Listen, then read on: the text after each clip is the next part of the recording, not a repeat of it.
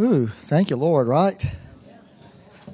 I'm kind of feeling a little touched by the Lord here, so I hope you are. If you're not, God have mercy on you and let you feel touched by the Lord, right?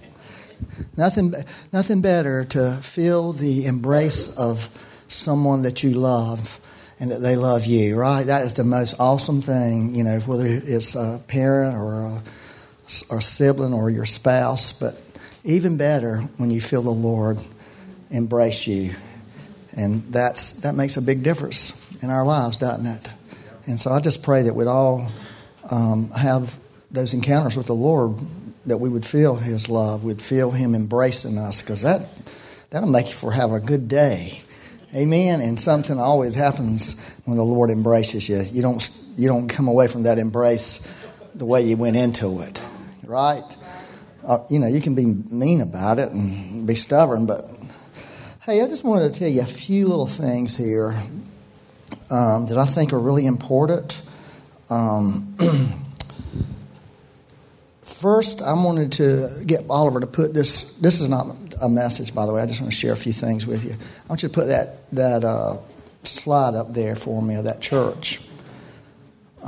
This was in the Charlotte Observer, their app, and it was a church in Kannapolis yesterday that caught on fire. Terrible. Yeah, it's Grace Baptist is the name of the church, and I saw it. It really hit me pretty hard, and I really want us to pray for that church this week, along with while we're praying, and I want to pray for them right now, that the Lord would do a miracle for them, because they really are part of our family. And we need to really stand with our, we've gone through some tragedy in our church, our roof falling in and all that stuff. It's terrible to be in that situation. And I just pray that, I'm sure they were scrambling around trying to find a place to meet and trying to deal with, all the losses that they had. Fortunately, nobody was there. It was early in the morning. It was a big fire. It must have been a big church. They said it was a 3-alarm fire, which I never knew what that meant until 3 different fire departments had to show up to deal with it. So, Father, thank you this morning that even though there's loss in the natural, Lord, you always have a plan. And I just pray for this church this morning. I pray for encouragement. I pray for what we were feeling this morning, that they would have amazing hope that would hit them. I pray against this discouragement thing that comes with situations like these questions of why. Lord, we ask you to intervene in the hearts of those people and turn this thing into an amazing testimony of your glory, Lord. And we just bless them. We bless Grace Baptist of Kannapolis, North Carolina. We bless them today. We speak life to them. We say live. We say live. We say live. Live and prosper in the name of Jesus. And let this be a turning point. Let this be an entrance into a wider space of glory and power. In Jesus' name, amen. And so I also want to share this. Unfortunately, their tragedy really spoke to me something. I say unfortunately, the unfortunate part was the tragedy. But I believe that this is really a prophetic sign from the Lord. And the reason I really believe that is in April, 10 years ago, I had the most amazing encounter with the Lord in a public service that I have ever had in my entire, that's not exactly true, the second most amazing. I had one more that was more amazing, but it was the most amazing encounter, second most amazing encounter. It was just like I got caught up into the spirit world. And I was seeing things that was incredible. And here's one of the things I saw. I saw this church explode in fire.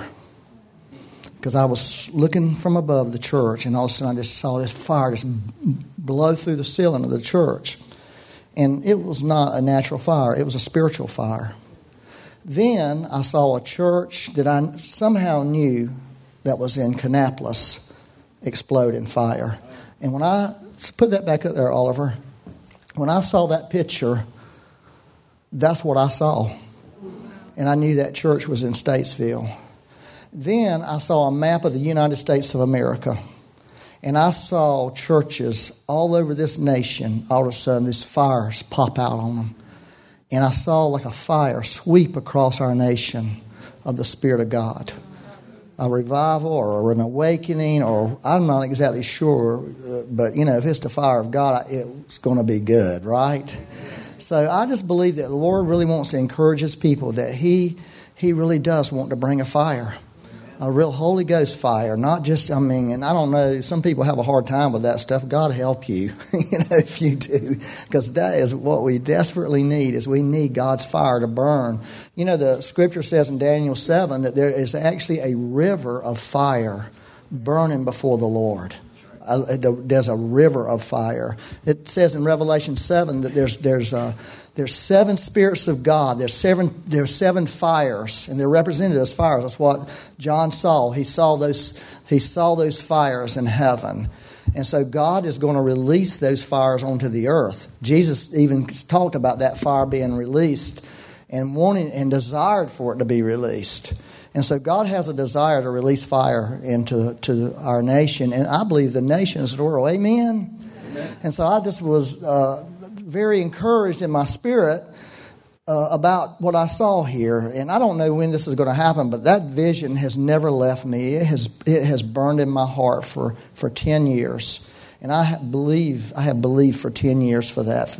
I'm continuing to believe for it. I think we're really getting closer. Okay, that's one thing I wanted to tell you. So, can y'all give me a second? Yeah. I'm trying to decide about something here. I feel conflicted. So, yes, Lord help me. Hey, Marlon, come here and show everybody your shirt. Turn here. I love this shirt. Turn around and show that shirt to everybody. Isn't that nice? It's a lion. Let me tell you about this dream I had a few weeks ago. This was really a dream from the Lord.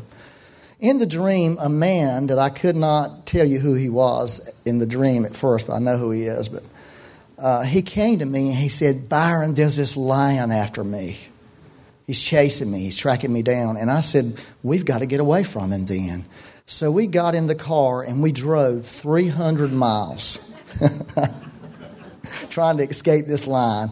And we decided to stop at a scenic overview, like in the mountains. And we were standing out here on this scenic overview and really enjoying the beauty of creation.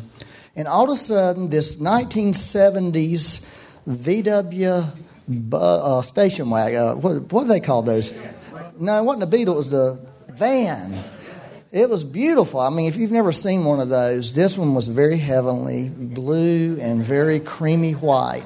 Come driving up the road, and it had a trailer on the back of it.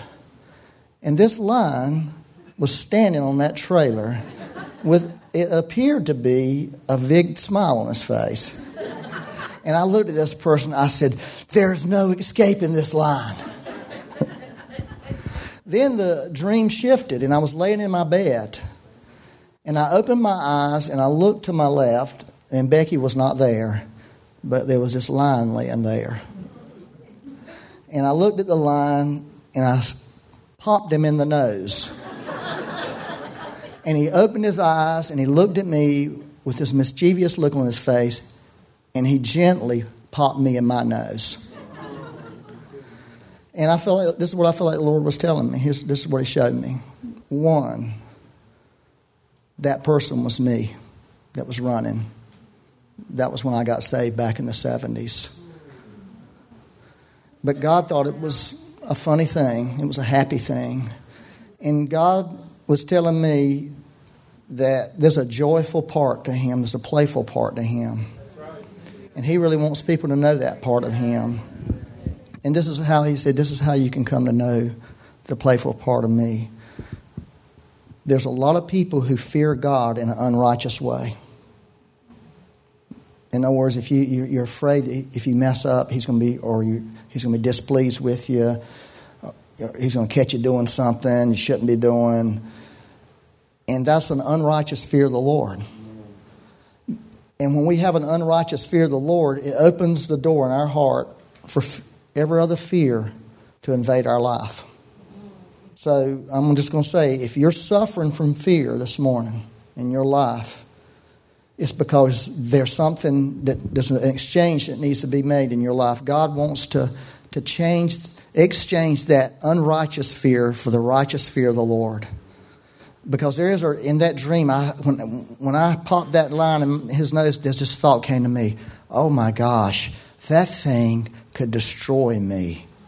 Just like that. They say lions, people who have studied lions, they say lions can be sitting around there. They sit around, just sitting around. And then all of a sudden, in a moment's time, they'll leap on some prey or something, just in a flash, and kill it immediately. They say if a lion swatted at a man and hit him in the head, it would absolutely crush his skull. You'd have no chance to live. But there's a righteous fear of the Lord that God wants to release into the earth. A righteous fear. And the Bible tells us there's a spirit of fear, right? That's one of the 7 spirits of God. It's a spirit of fear. It's in Isaiah 11. There's a spirit of fear. There's these pairs that work together. The spirit of fear and the revelatory knowledge, those two work together. It's when we begin to get a revelation of the Lord, that's where the righteous fear of the Lord comes. Let me say that. When we get a revelation of the Lord, when we begin to know the Lord by revelation, then that righteous fear can begin to work in your life. And see, that's what God, and when we have the righteous fear of the Lord, then His perfect love can go to work in your life and drive all that unhealthy fear out of your life. And so we really should be asking the Lord, one is God is playful, but at the same time, He's dangerous like any lion would be. It's not anything you take advantage of, but He really wants to reveal Himself to people, and He wants people to have joy. And He wants people to understand that He's a joyful God. And He's a happy God. And God wants to break heaviness off in people. Okay? Now, here's one of the problems that I have in my life is operating from heaviness instead of from the heavens. Y'all know what I'm talking about? When you start getting heavy, that's what you start doing. You start living from heaviness. You start functioning from heaviness instead of functioning from the spiritual realm. And everything coming out of you is heaviness. And you have to not give in to being heavy about things. And a lot of really spiritual people are heavy people. And you're too heavy. Okay, you're just too heavy. You're too heavy about everything. You're too heavy about what's going on in the country. You're too heavy about the politics. You're too heavy about your spiritual gifts. You're too heavy about your money, your ministry, all of that. And see, that is not the mind of the Lord. The last thing we want to have in this church is a day of prayer and fasting where we're just so heavy. Who wants to do that? Nobody wants to do that. No. And you think the world wants to look at a people like, I thought y'all were, God's children. What in the world? I mean, what did God do to y'all? Did He mess y'all up? You were such a happy person before you met God. And after you met Him, you're such a sad person. You see what I'm saying? So I want to really encourage you to embrace God in a new way. And let this revelation, the spirit of the fear of the Lord and the spirit of the revelatory knowledge of the Lord begin to work. And that's part of what the Holy Spirit does. He begins to work that into your heart. And then you can operate from a place where you're not, my burden is light, my yoke is easy. You are functioning from that place. Are y'all following this? And I think that's really an important thing for us right now, is God really wants to reveal Himself like that. And it's prophetic, because the Scripture says when the lion roars, who can but not prophesy? That's what it says in Amos 9. Who can but not? So there's a prophetic mantle that God really wants to release to people that's greater than the prophetic mantle of the past. It's a new mantle. It's a higher level mantle that God wants to bring people into. Amen? Yeah. And so if you're a candidate for that this morning, it's an invitation. What I'm telling you is an invitation. Okay, here's another thing that I feel like is an invitation. So I started reading I like to read the Gospels a lot, okay? And so I started reading the Gospel of Mark, and I'm a Gospel of John guy, right? I mean, the Gospel of John is all about the heart of Jesus. That's the kind of lover kind of gospel, right? I mean, it has a lot of miracles and lots of amazing things, but it also sort of reveals Jesus' private thoughts and how he feels. And, I'm sort of into that, actually. Pretty big, because I really love the heart of the Lord. I fantasize about, where it says John leaned on Jesus' breast at the table. I fantasize about, I'm telling you my fantasies, this is terrible. I fantasize about doing that and just putting my head on the Lord and hearing his heart and hearing his feelings. I mean, that really is something that really grabs my heart. It just grabs me, and I want that so bad in my life. I want to be in rhythm. When you start hearing his heart and your heart starts beating with his heart, and they're in rhythm, they're together, and your life is in rhythm, and you're moving in God with a rhythm with God. I often tell people I don't really believe in the work-life balance. Y'all have heard that term. I don't believe in that. It's impossible to live in a balance, because sometimes life demands a lot of work, and you can't do the other stuff in your life. And sometimes it doesn't, and you do the life thing, do lazy things or do recreation. But I don't believe that. I don't believe there's a balance here. To me, it's more of a rhythm. It's finding this rhythm with God, finding a rhythm with his heart and flowing with that rhythm. Because that's what Jesus did. That's what he said. I only do what the Father does. That's John 5:19-20. I only do what the Father does. He was talking about a rhythm in his life where he flowed with what God was doing and what God was saying. So I think God really it's an invitation. I feel like God is inviting people into that kind of relationship with him where we really desire to put our heads to his heart. Not to his head, okay? Not to his head. Okay, if you can get his heart, you can get his theology, you can get his doctrine. You can get his understanding, but if you just get his doctrine and theology without getting his heart, then you've missed it. You've missed everything. You've allowed yourself to become like a Pharisee. And guess who was not at Jesus' birth?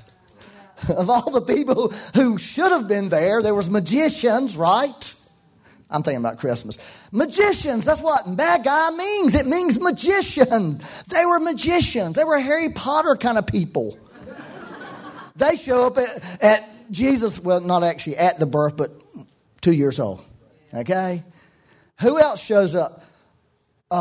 Shepherds who, this is interesting. I'm telling you some of my secrets from Christmas Bible study. Shepherds were rejects in society of that time. They were not included because they were unclean. So they showed up, right? They showed up. But the people who should have shown up, who knew, and these magicians were trying to, I don't know why I'm telling you all this. These magicians were trying to find out, from Herod and the people who knew, where's this Savior going to be born? And they said, well, it's Bethlehem. And they get up and leave, and everybody else just sits there. Everybody else just sat there. The Pharisees, that's why I'm saying, if you don't get his heart first, you can have all the understanding in the world. They had the understanding. They knew, but they didn't it didn't move them. Your heart is what moves you. It's what's in your heart. It's what's in his heart. And when you connect with his heart, it moves you. Anyways, I've said all that. I didn't mean to say all that, but I'm going to go back to the Gospel of Mark. Marlon, I want you to stand right there. Don't you move. You can suffer with me. I'm leaning, though. He's not getting a lean. He's in a standstill. That's so they say don't lock your knees in weddings because people have passed out. I've never done it. I keep my knees always. But, all right. Gospel of Mark. Hey, I wrote something down about the Gospel of Mark I wanted to share. Are y'all okay? Yeah. I'm going to just tell you this. I think this is important. I really do. Gospel of Mark.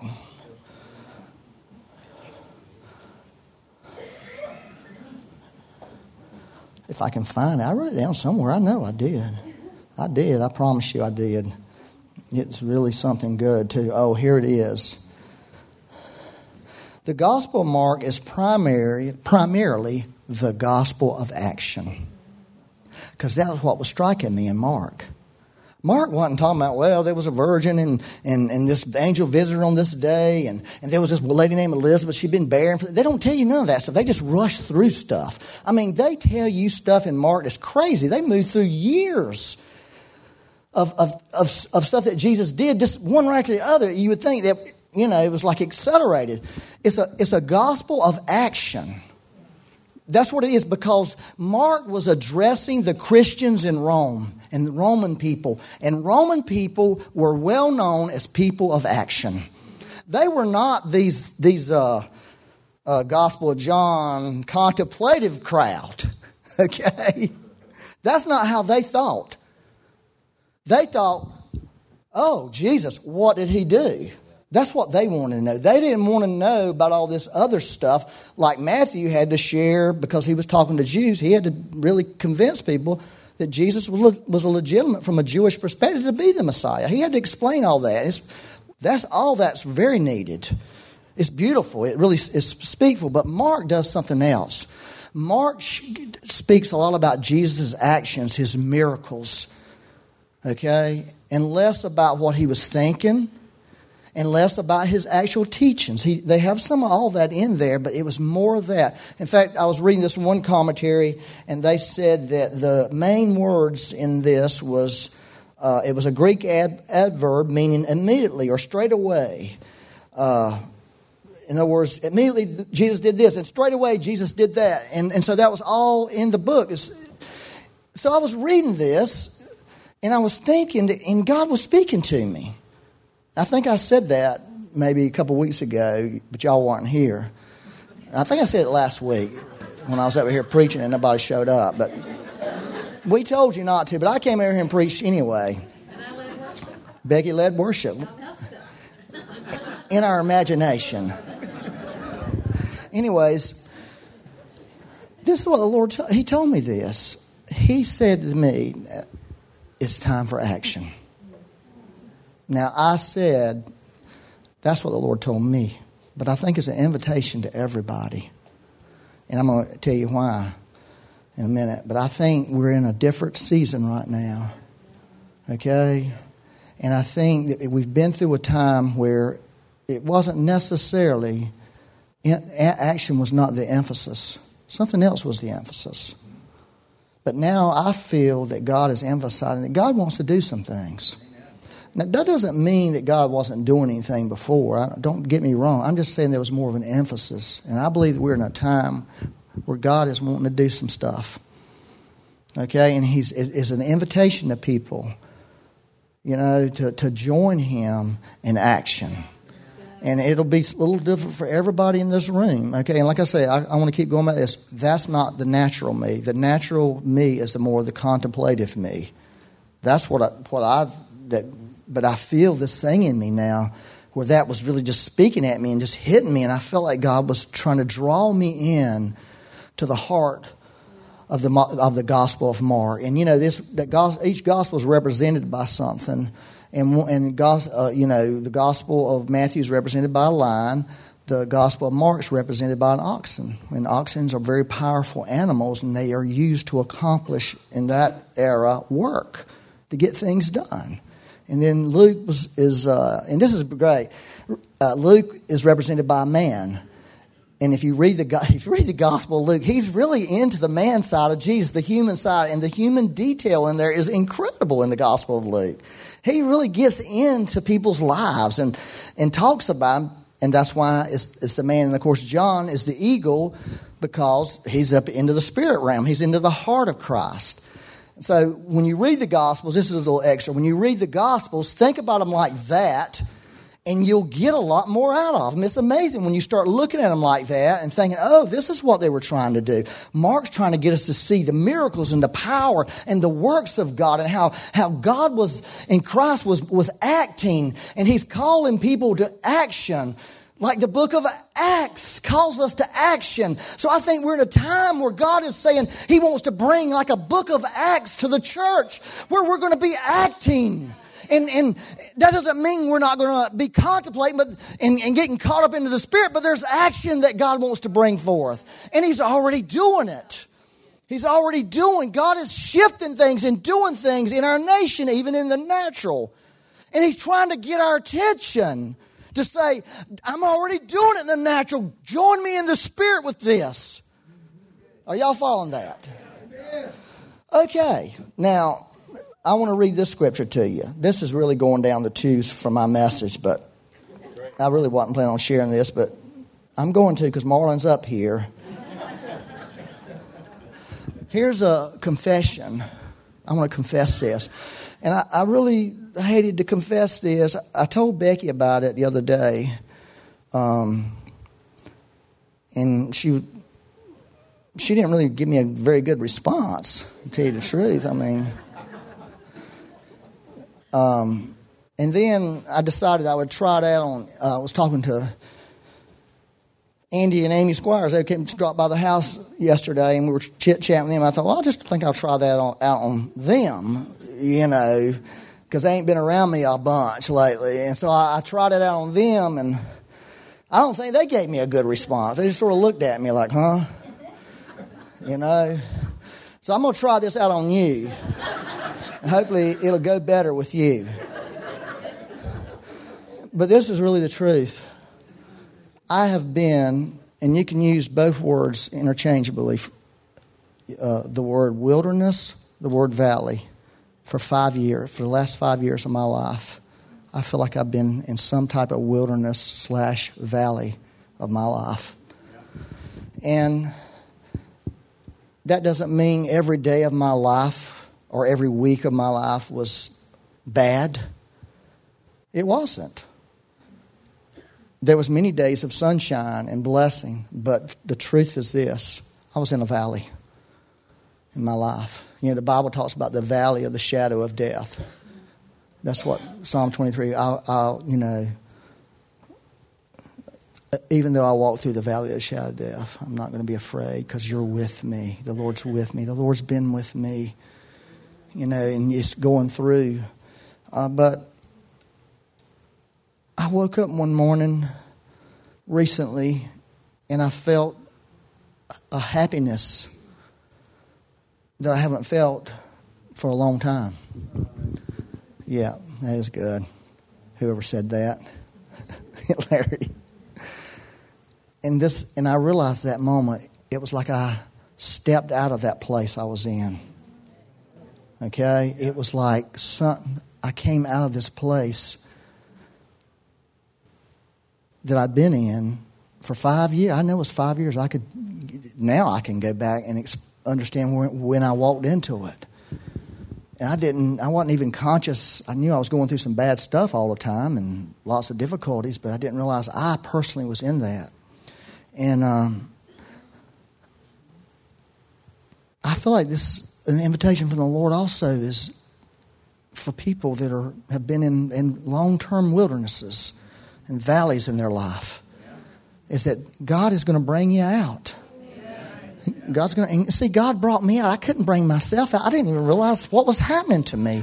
I just knew that this was, and I battled this thought. Well, this is the way it's going to be from now on. And I was thinking it can't be this way. That's not biblical. It's not biblical to stay in this place. It's not biblical to stay in a valley. It's not biblical to stay in a wilderness. It is biblical for people living in the promised land to go into the wilderness. There's wildernesses in promised land. Read all through the Psalms. Psalm 23, he was talking about a valley in the promised land. Christians are dumb when they think not bad things are going to happen to them. Don't be so naive and foolish. Okay? But don't be so naive and foolish also to expect that your life is going to be one continual valley or one continued wilderness, and that it's just not so. It's not so. And God wants to awaken us to that. He wants to awaken you and I that He has not ordained your life to be there always.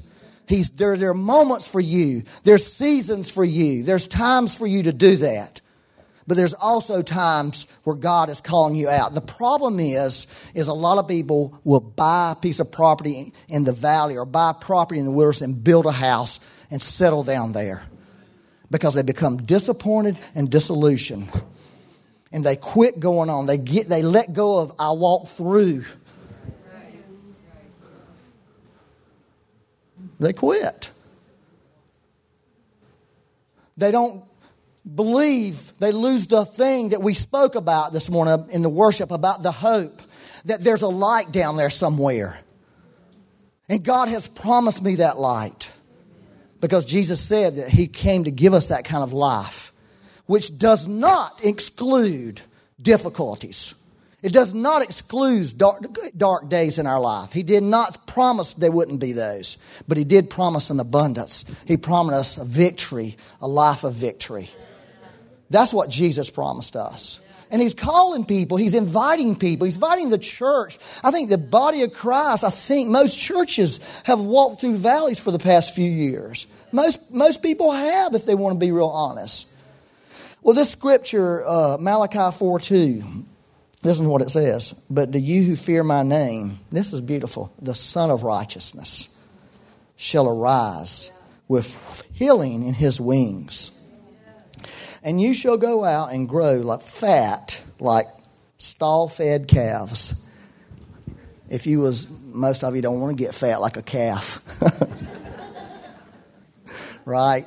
But back in Israel, a stall-fed calf was one of the most, only the wealthy had stall-fed calves. Only wealthy people, they were the best of, and that's how God looks at us. He's wealthy and He wants us to prosper. That's a sign of prosperity and a sign of blessing and a sign of encouragement from God that we'd go out. Because why? The Son of Righteousness is rising with healing in His wings. That He wants to cover people. He wants to draw people to Himself and cover them and heal them so they can go out from that place in a prosperous way. Isn't that powerful? And I feel like that scripture really is happening. That's what I felt in my life. I felt like there was this invisible sun starting to rise. I suddenly felt like this invisible light I walked into. Suddenly things, and it was all internal. Nothing was changing around me. It was my heart attitude, my feelings that can be quite fickle, right? We can't trust our feelings. That's why I debated about this, because I thought, well, I hate to say this, and then tomorrow I'm in the depths of depression. But I can't help but saying it because I feel like God's heart is pulling on that. And He's trying to pull you and I into this place of the light, of getting out of the place where you've been. And pulling you into a new place, into a new season, into a new time. I feel like that's what the heart of God is trying to do. And we could have 10,000 reasons in this room why it can't be, or why it shouldn't be, or why you don't want to do it. But none of those matter. And none of those are legitimate. It's what Rhonda said. What's legitimate is God's Word. And there's this other scripture I wanted to read. Oh, this is beautiful. Song of Solomon 8, verse 5. It says, who is this coming up from the wilderness? And that, who is this coming up from the wilderness? Oh, this is where it gets really good. Leaning upon her beloved. Leaning. It goes back to that heartbeat thing. That you're leaning on something. You went in one way. You came out another way. You went in thinking something. Thinking something about yourself. Thinking something about what God was doing. You came out a whole different way than you went in. Y'all know what I'm talking about? Anybody who's ever been through the wilderness and come out, they go in one way, come out the other. You know, this is something that happened to Jesus. You know, after He was baptized, and He got filled with the Holy Spirit came on Him. And the Bible says, and I hate that. I really just wish it wouldn't have said that. It says the Spirit led Him, or literally drove Him into the wilderness. I mean, He had the most greatest encounter ever. And now He's in the wilderness. Is that perplexing? Now, I just want to say something. That's what happens to a lot of Christians. God moves powerfully in your life. You have this time of refreshing. You have this time of renewal. You have this time of revival. You have this time of downloads from heaven. All this stuff is happening. All of a sudden, your plans are really looking good. Your future's really, God is going to really do some good things with you in any area. It could be in your family. It could be in your ministry. It could be on your job, your business. All of a sudden, you got all these things that's going to happen. You got this wealth because God has put His breath on you, and everything is good. Right? Do y'all know what I'm talking about? Has anybody ever been there? Because you've got to get there if you've never been there. But here's the sad thing. The Spirit drove Jesus into the wilderness to be tried and tested by the devil. But then it's interesting because in Luke's version, it says Jesus came out full of power. He went in full of the Holy Ghost. He came out full of power. Something happened. There was this breakthrough that happened. There was this thing that happened with Jesus. With Jesus, something happened. It didn't need to happen with Jesus. He did it for us.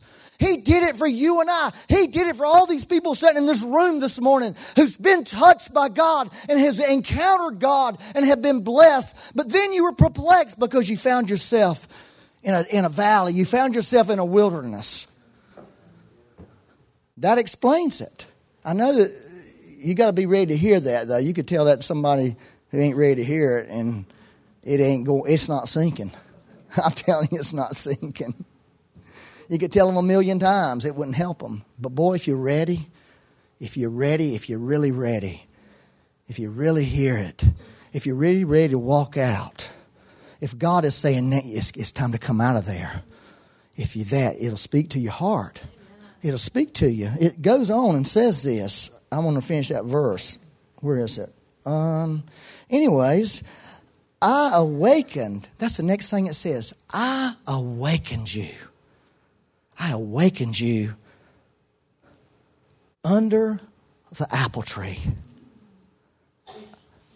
See, that's what happens from people who've been in a place, been in a wilderness. When they're coming out, the apple tree, the apple blossoms, always in the Bible represents the breath of God. God breathing on you suddenly in a fresh way. And it causes this awakening to happen in your spirit. And all of a sudden there's this faith that rises. All of a sudden there's this hope. All of a sudden things are different. Isn't that amazing? Isn't that an amazing verse? Isn't that a beautiful way of saying it? You got your wilderness. You got your time of testing. And you come out and there's this breath that comes on you from heaven that awakens you. And all of a sudden, the things that you struggle with, the things that you battled are gone. And you feel this restoration coming into you. You feel like things that you lost, all of a sudden, they're coming back to you, but they're better. They've been in the fire. They've been burned. They've been tempered. They're stronger. They're more powerful. Are y'all following this? I'll tell you this. This is the thing. This is the thing that got me when I was in my valley. And I knew this. There was this great war in my life. Okay? For confidence. A great war. I felt like my confidence was being chipped away every day. Every day. Every day it was just being chipped away. That's the way it felt to me. And I realized one day, the devil, if he can get my confidence, he's got me. I'm done.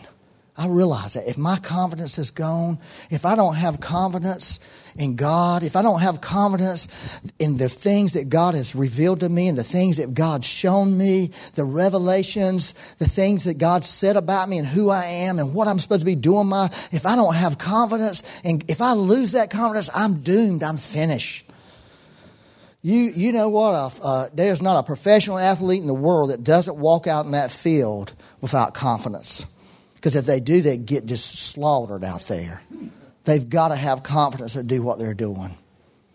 A surgeon has to have confidence in his skills to be able to really perform and do what he needs to do to save people and help people. And the devil has stolen people's confidence. We sang it. Let's get it back. I was thinking some people need to get their confidence in the Lord back. They need to get their confidence about what God has said about them, about their purpose and about their dreams. To get those things back from the devil and begin to become that person again. I mean, you just question everything in that place. You wonder, was this really real? It felt so real, but it doesn't feel real. In fact, it feels like I'm losing it. And it feels like it doesn't matter. That's the way it all felt to me. Every revelation that God had ever given me at that moment, in those moments, it felt like it didn't matter.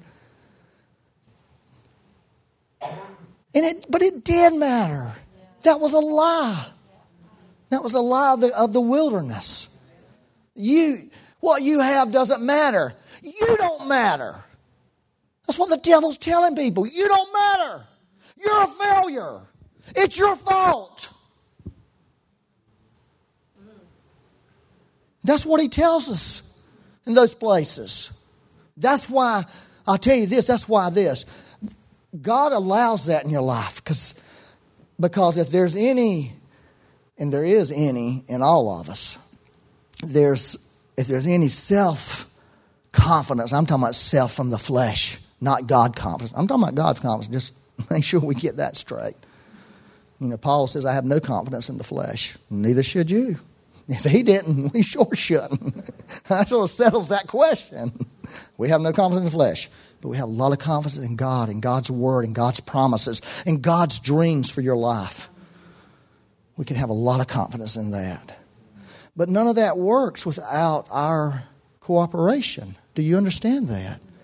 Because you're talking yourself out of it if you're not cooperating. You're talking, and your words have power in the spirit realm. And so when you're loss of confidence and you're speaking all these things in your bad place, you're talking yourself out of the very thing that God has for you. And it's not God's fault. It's us, because God has given us authority in our words. Are y'all okay? Anyways. Yeah. Amen. I'm glad I'm doing it now. I didn't feel good about it at first. What did she say? Have confidence. So here's what I think. I think a lot of people, if we can come through this, the invitation. Okay, you know, Larry Randolph, I was talking to him last year, and he said, no, I'm just done with this, the word for 2017, you know, or 2000, whatever, for 2000. I'm done with it. Go back and study all this. None of it ever comes true. I thought, well, man, Larry Randolph's saying that. I think I need to rethink my thoughts about that. But I do think there's an invitation.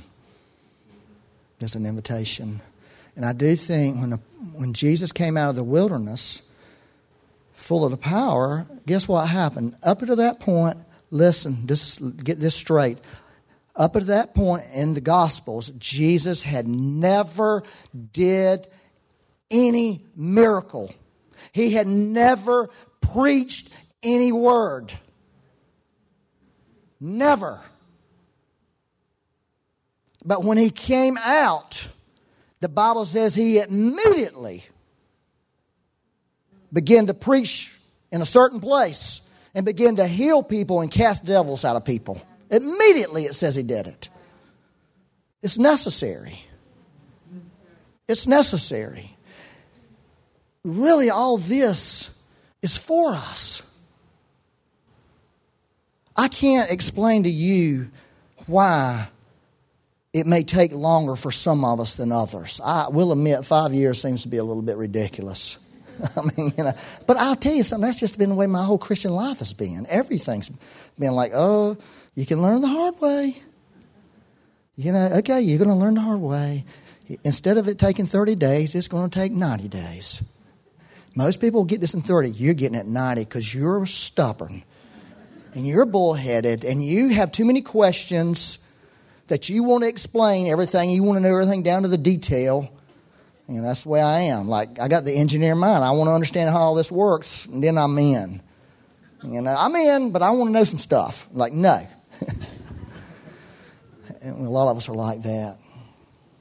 But I do believe God is inviting people out of where you've been into a new place with new anointing, new authority, new power to do what God has called you to do.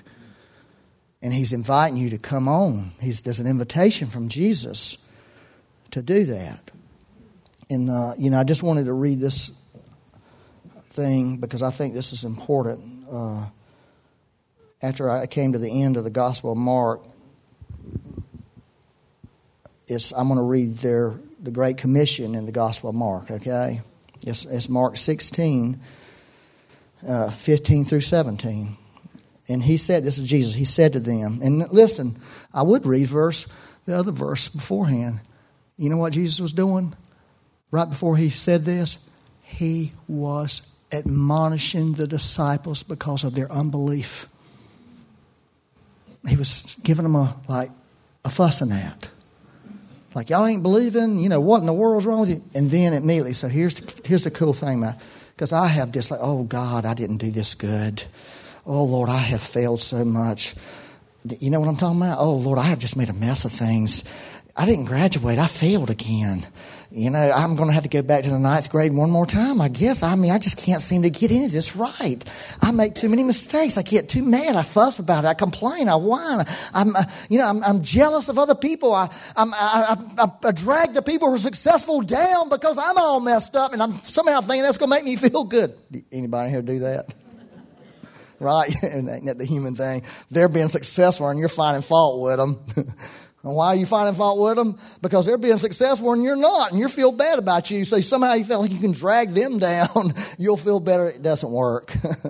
So I feel like I've done all those things and I'm not graduating. But that was the way it was with the disciples. They went through all this. They saw all this. They got the Holy Spirit breathed on them. They saw Jesus alive from the dead. It was one miracle after another.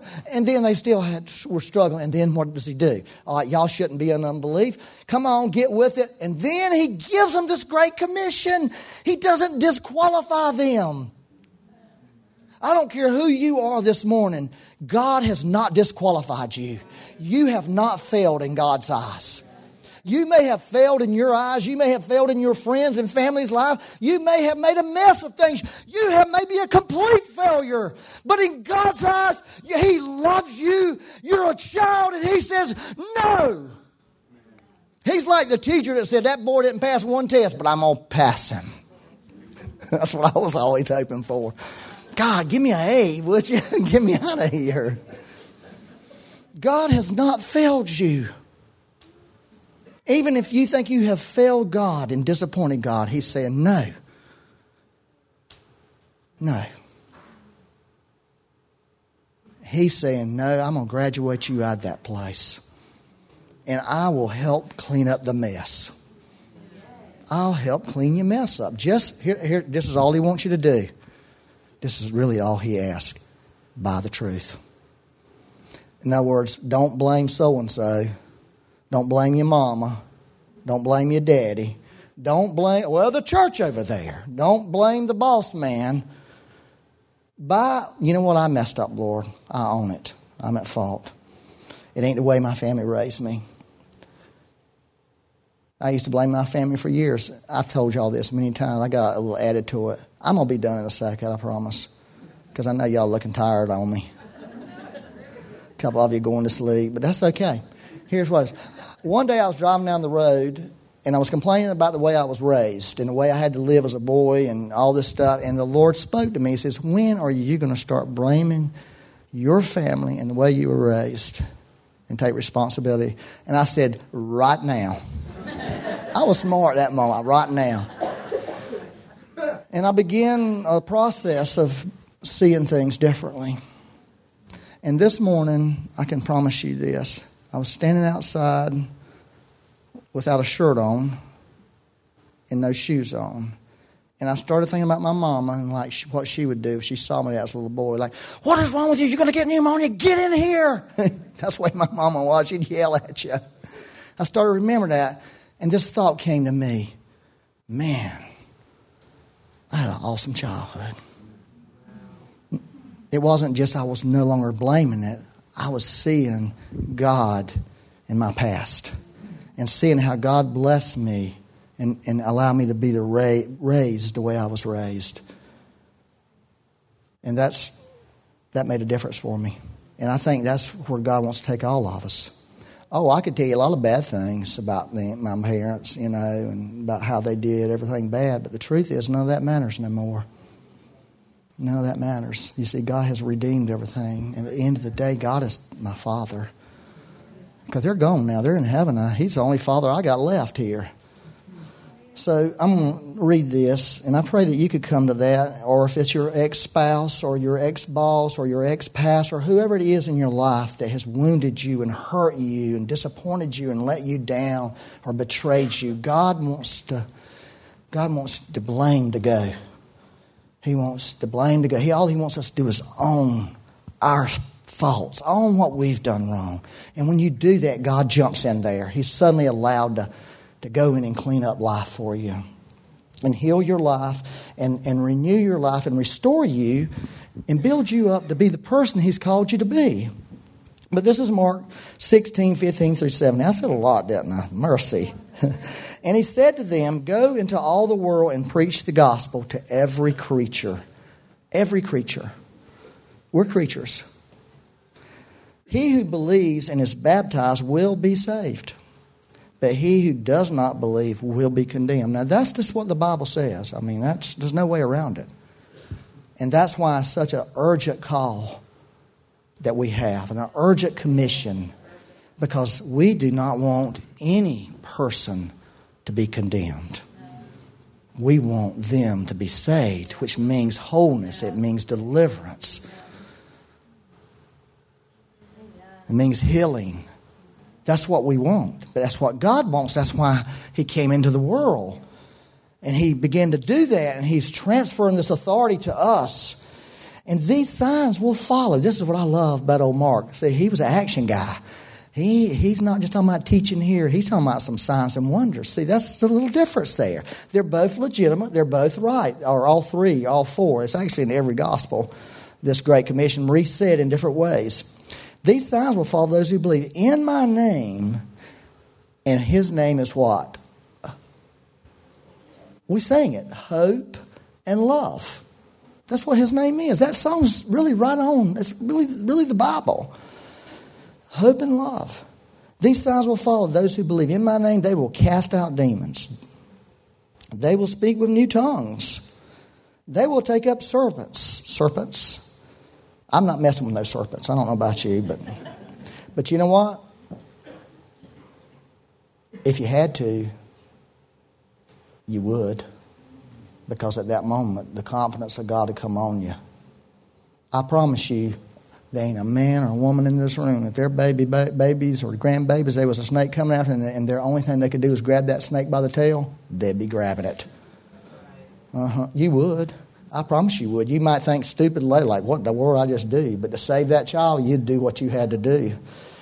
They will take up serpents and they drink anything deadly, meaning bad food or bad water or anything else. It will by no means hurt them. They will lay hands on the sick and they will recover. I read that when I got through going through this, and I've heard the Lord say this to me: recommissioned to the gospel. God wants to do a recommissioning. That's our call. That's why I put that in that prayer thing, is I want that, what I just read to you, to become mine and yours reality. That we're recommissioned to this. That's what God's saying. I'm recommissioning you to this. However that looks in your life. But that's our commission. That's our assignment. That's what God says. This is what I want. You want to know what the will of God is? It's right there. And then all the other details of your life, like, where am I going to live? All that. God will help you work out details. Because your details are different from my details. But this is every one of ours. There's not a person in this room this doesn't belong to. This is yours. This is mine. This is what God wants us to do. This is what He's calling us to. And He wants to recommission us this morning to the gospel. It's just, like I say, it's just time to move forward now. It's time action. What's the action? Well, that has to be the heart of it. That has to be what the action is. Because that's the commission. Yeah. Amen? Yeah. So I'm going to pray. I'm going to pray for you. If you want to be recommissioned this morning, you've already been commissioned whether you know or not. Like, duh, I didn't. We've all been commissioned if you're saved. If you want to be recommissioned, if you want this to become something for you in a fresh way, in a new way, please stand up and let me pray for you. And please understand this, I'm praying for you and with you because it's just, So I just want to pray. Father, we believe that your word, as Rhonda clearly said, is all that counts. Your word is what stands forever, Lord. And you have commissioned. You've commissioned us. You've given us authority. All that we've gone through is to bring us to a place where we can make these verses more of a reality in our life. And so I pray for every person in this room. I just pray, Lord, for the commissioning of Jesus to come on them. That we would be those people who would go into this world we live in and preach the gospel everywhere we go. Everywhere we go. If we're using words, awesome. If we're just bringing the Holy Ghost into a place secretly and powerfully. However you call us to do it, Lord, I pray today. We're saying, everybody say, yes, Lord. Yes, Lord. I receive your commission. I want the Great Commission to be my reality, to be my truth. So use me, Lord. Use me, Lord. Now take your hands and make them like little cups in front of you. Like, like this. This is, just bear with me.